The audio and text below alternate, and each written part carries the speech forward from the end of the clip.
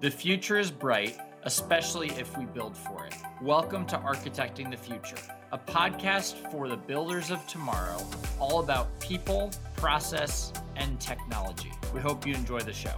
Hello, this is Scott Saracen from RTS Labs, and we're here with this week's podcast session in the series titled Architecting the Future. Today, our guest is Scott Barnes, the Chief Executive Officer for Barga Ventures. Hi, Scott. Thanks for being with us today. Hey, Scott. How are you doing? Good. Thank you. Can you introduce yourself, your role, your background, a little more about who you are and what you do? You bet. Yeah, thanks. Great to be here with you today. So a little bit about myself. I sometimes call myself an organizational mechanic. I'm really focused on working with business leaders, helping them, help move their organizations to more value-based, outcomes-focused approaches. My customers typically are in heavy regulated industries and usually rely on systems engineering to get their work done. Before I started consulting, I really was leading a lot of endeavors with small teams, and we were very focused on solving complex stuff. It was a lot of fun. We were able to just really accomplish some great things. And a friend of mine looked at what I was doing and he said, this is kind of what I coach others to do, and what you're doing is what we help other companies do. You might want to take a look at coaching as a way of giving back.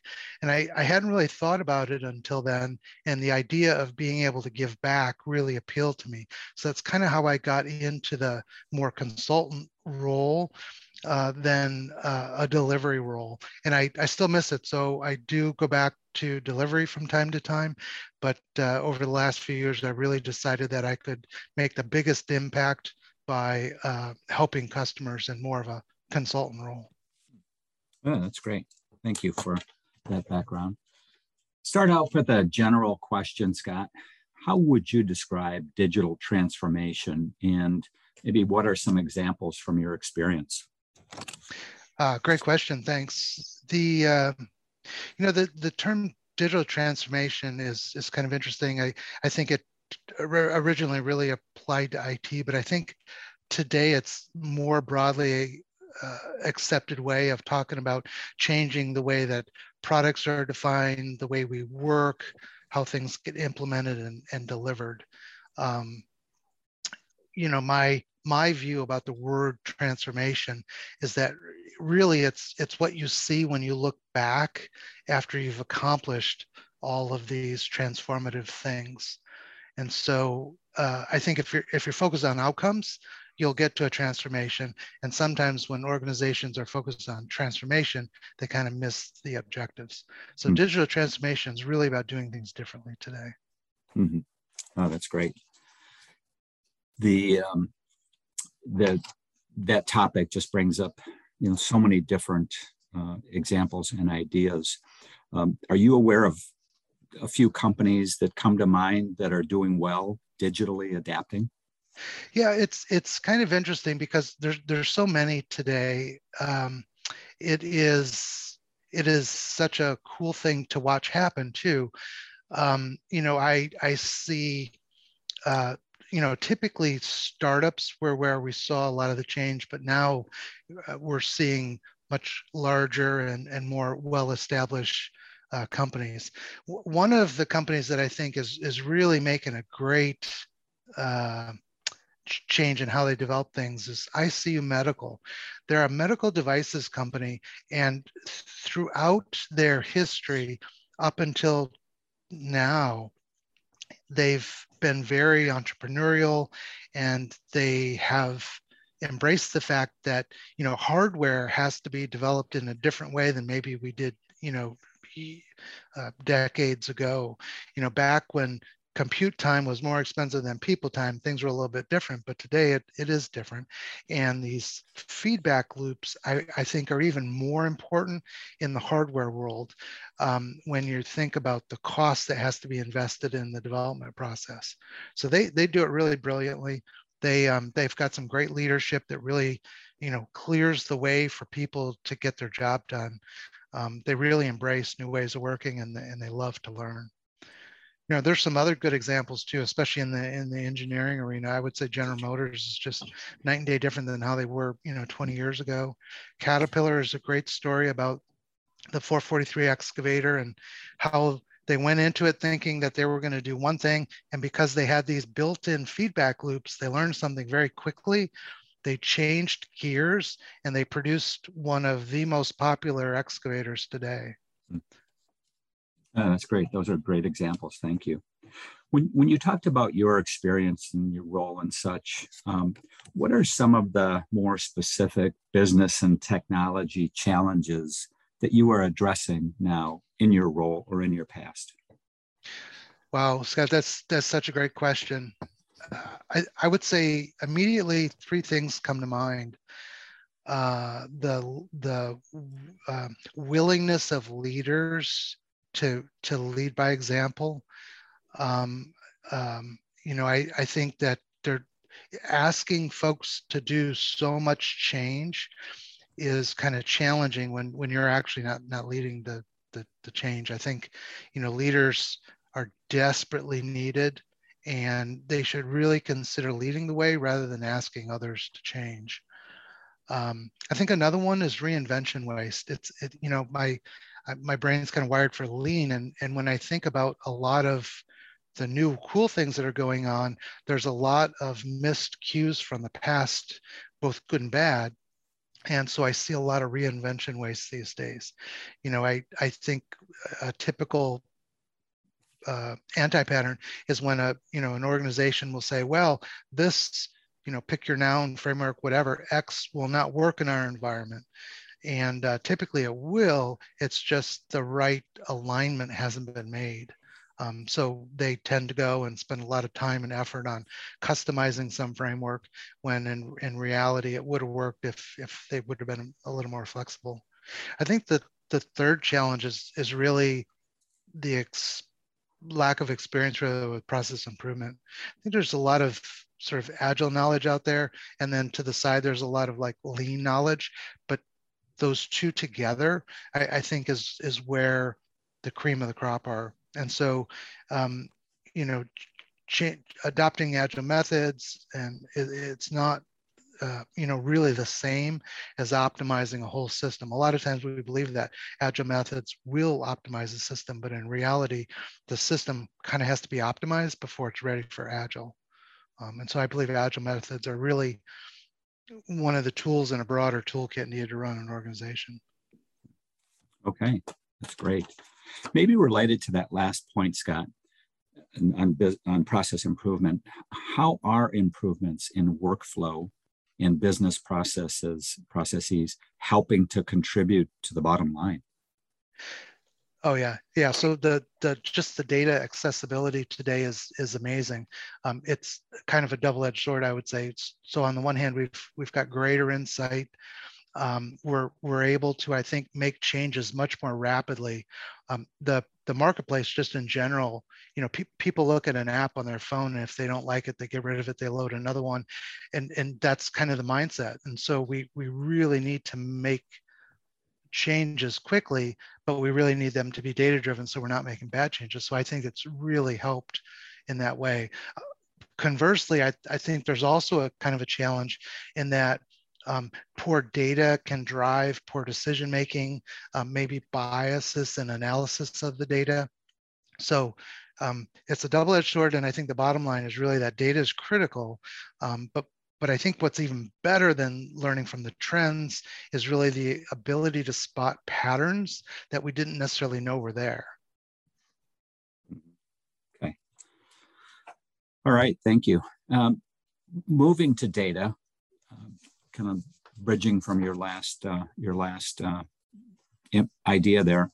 Mm-hmm. How are data management and data strategies improving your business or your customers' business? Wow, great question. I think I think it's a marriage where it starts as easy as something like an OKR.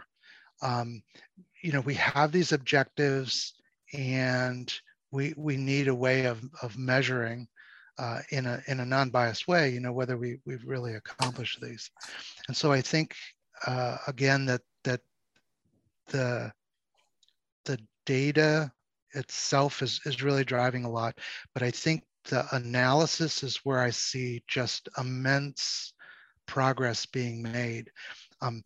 For my business, I don't have nearly the breadth myself or understanding of really looking at some of these patterns. And so, people who specialize, companies who specialize in data analysis really help uncover things that we didn't even know were there. Data scientists, I think, have sort of come into a new awakening, so to speak, in this realm, because there's just so much to be learned from all the data. And of course, data really drives the way the world goes. But we still have a lot that we can learn from past. Good example is OKRs. They've been around forever, and they're starting to be embraced more. But then really digging into the underlying data, I think, is even more helpful, both in understanding your own trends, seasonality, customer interest, things like that, as well as my customers have very different but yet very specific needs, and understanding how to drive product, how to drive changes, and making sure that they're not driving too many changes, for instance. You just really are empowered today by all of the data, and specifically the data analysis that's available. Mm-hmm. Okay. Staying on the topic of data, some of the challenges with business transformation are related to the integrity or the limitation of data for insights and decision making. What are your thoughts on KPIs that are needed in this area? It's interesting, because I think that there are some really, really good ways of measuring things out there already. So for instance, one of my favorites is cumulative flow diagram. So a cumulative flow diagram really gives you an instant view of your system, right? Your process health, and maybe when you need to change staffing, programs, the capacity changes. So there's existing ones that are really good, but I think there's also some better, newer types of KPIs that really should be leveraged. And I saw a quote the other day that really stood out to me, because it's something that I have leveraged in the past, but it's kind of tricky. And the quote was, "The best math you can learn is how to calculate the future cost of current decisions." And I just found that so profound and insightful. It kind of reminds me of that lean quote about, if you measure only one thing, measure the cost of delay. There's just some key concepts that are out there, and I think that the KPIs abound. But I think one of the key things with KPIs is it's don't measure something just because you can. Measure it because it benefits specifically the objectives that you're trying to achieve. All right. Well, that was great. Moving to a little different area now, kind of thinking ahead, what trends are you seeing is very important in the coming few years?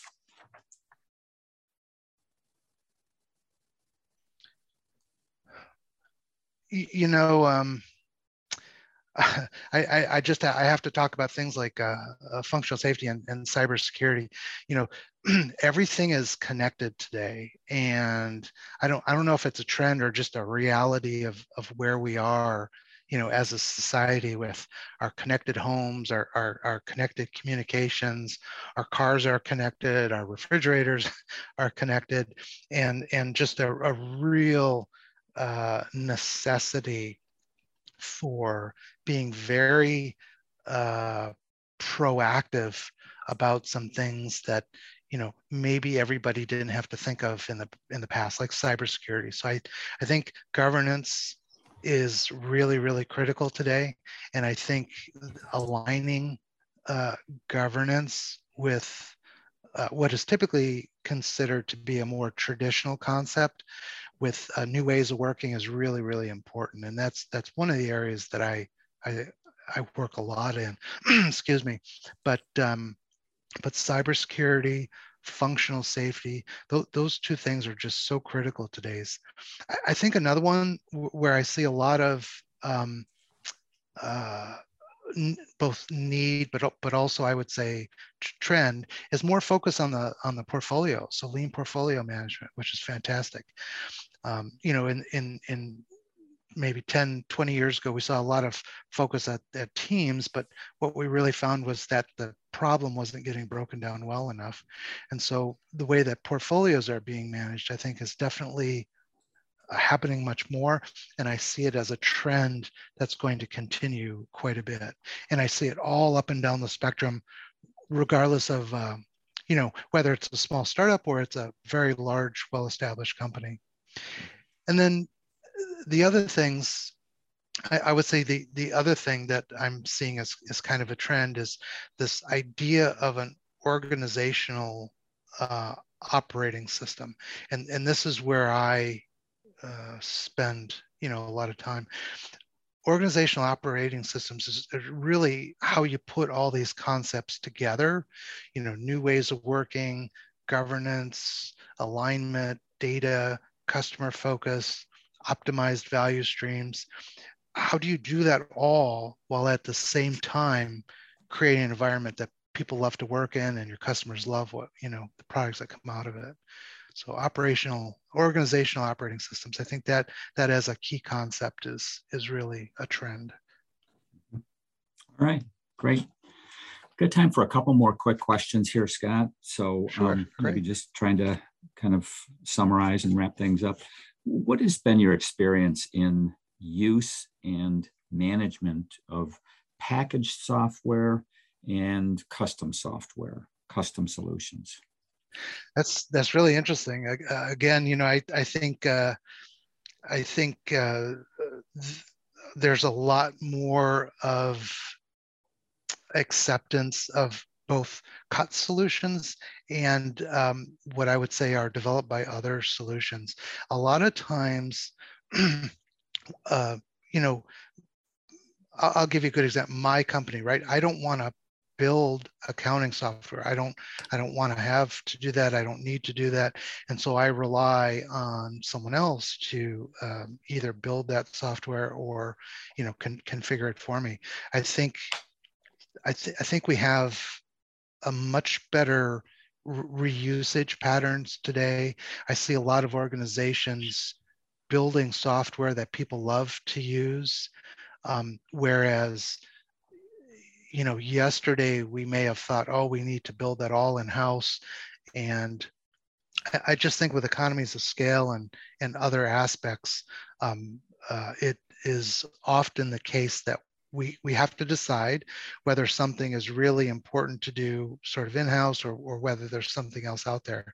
And of course, just the fact of exploring what's out there, I think is super beneficial. Again, to my point about, you know, being open to learning and not always reinventing something that's already been there. And sometimes we really need something so proprietary that we need to keep it in-house, and that's fine. But again, I think there's some really great organizations that build phenomenal software, and they do it because they've been able to assemble just fantastic people. And so why try to replicate that when that exists already? Okay. And I think the last question, Scott, given everything you've talked about here in the last 20, 25 minutes, are there any other related thoughts that are a priority for you at this time that you would like to mention, sort of in the context of everything else you've talked about? Sure thing. Thanks for asking, Scott. I think in general, being open to new information is really critical these days. Things are happening at a pace that is, quite honestly, like trying to drink from a fire hose sometimes. And so I think being open to these feedback loops, being open to learning, new ways of doing things, being open to, having someone else write some software for you. These are all things that I think are kind of more commonplace today. And some of the more well-established, I'll say, traditional organizations are fighting a little bit with that. And I'm not saying they need to jump on board and embrace it, but be open to it a little bit, because there really is some fantastic stuff happening today. And you just have to be open to seeing it. Mm-hmm. Great. Well, Scott, that wraps it up for this session of our podcast. We appreciate your participation. This was all great input and great insight. So thanks again. And this will be available on the RTS Labs Spotify channel in the podcast series titled Architecting the Future. So Scott, thanks again, and goodbye for now.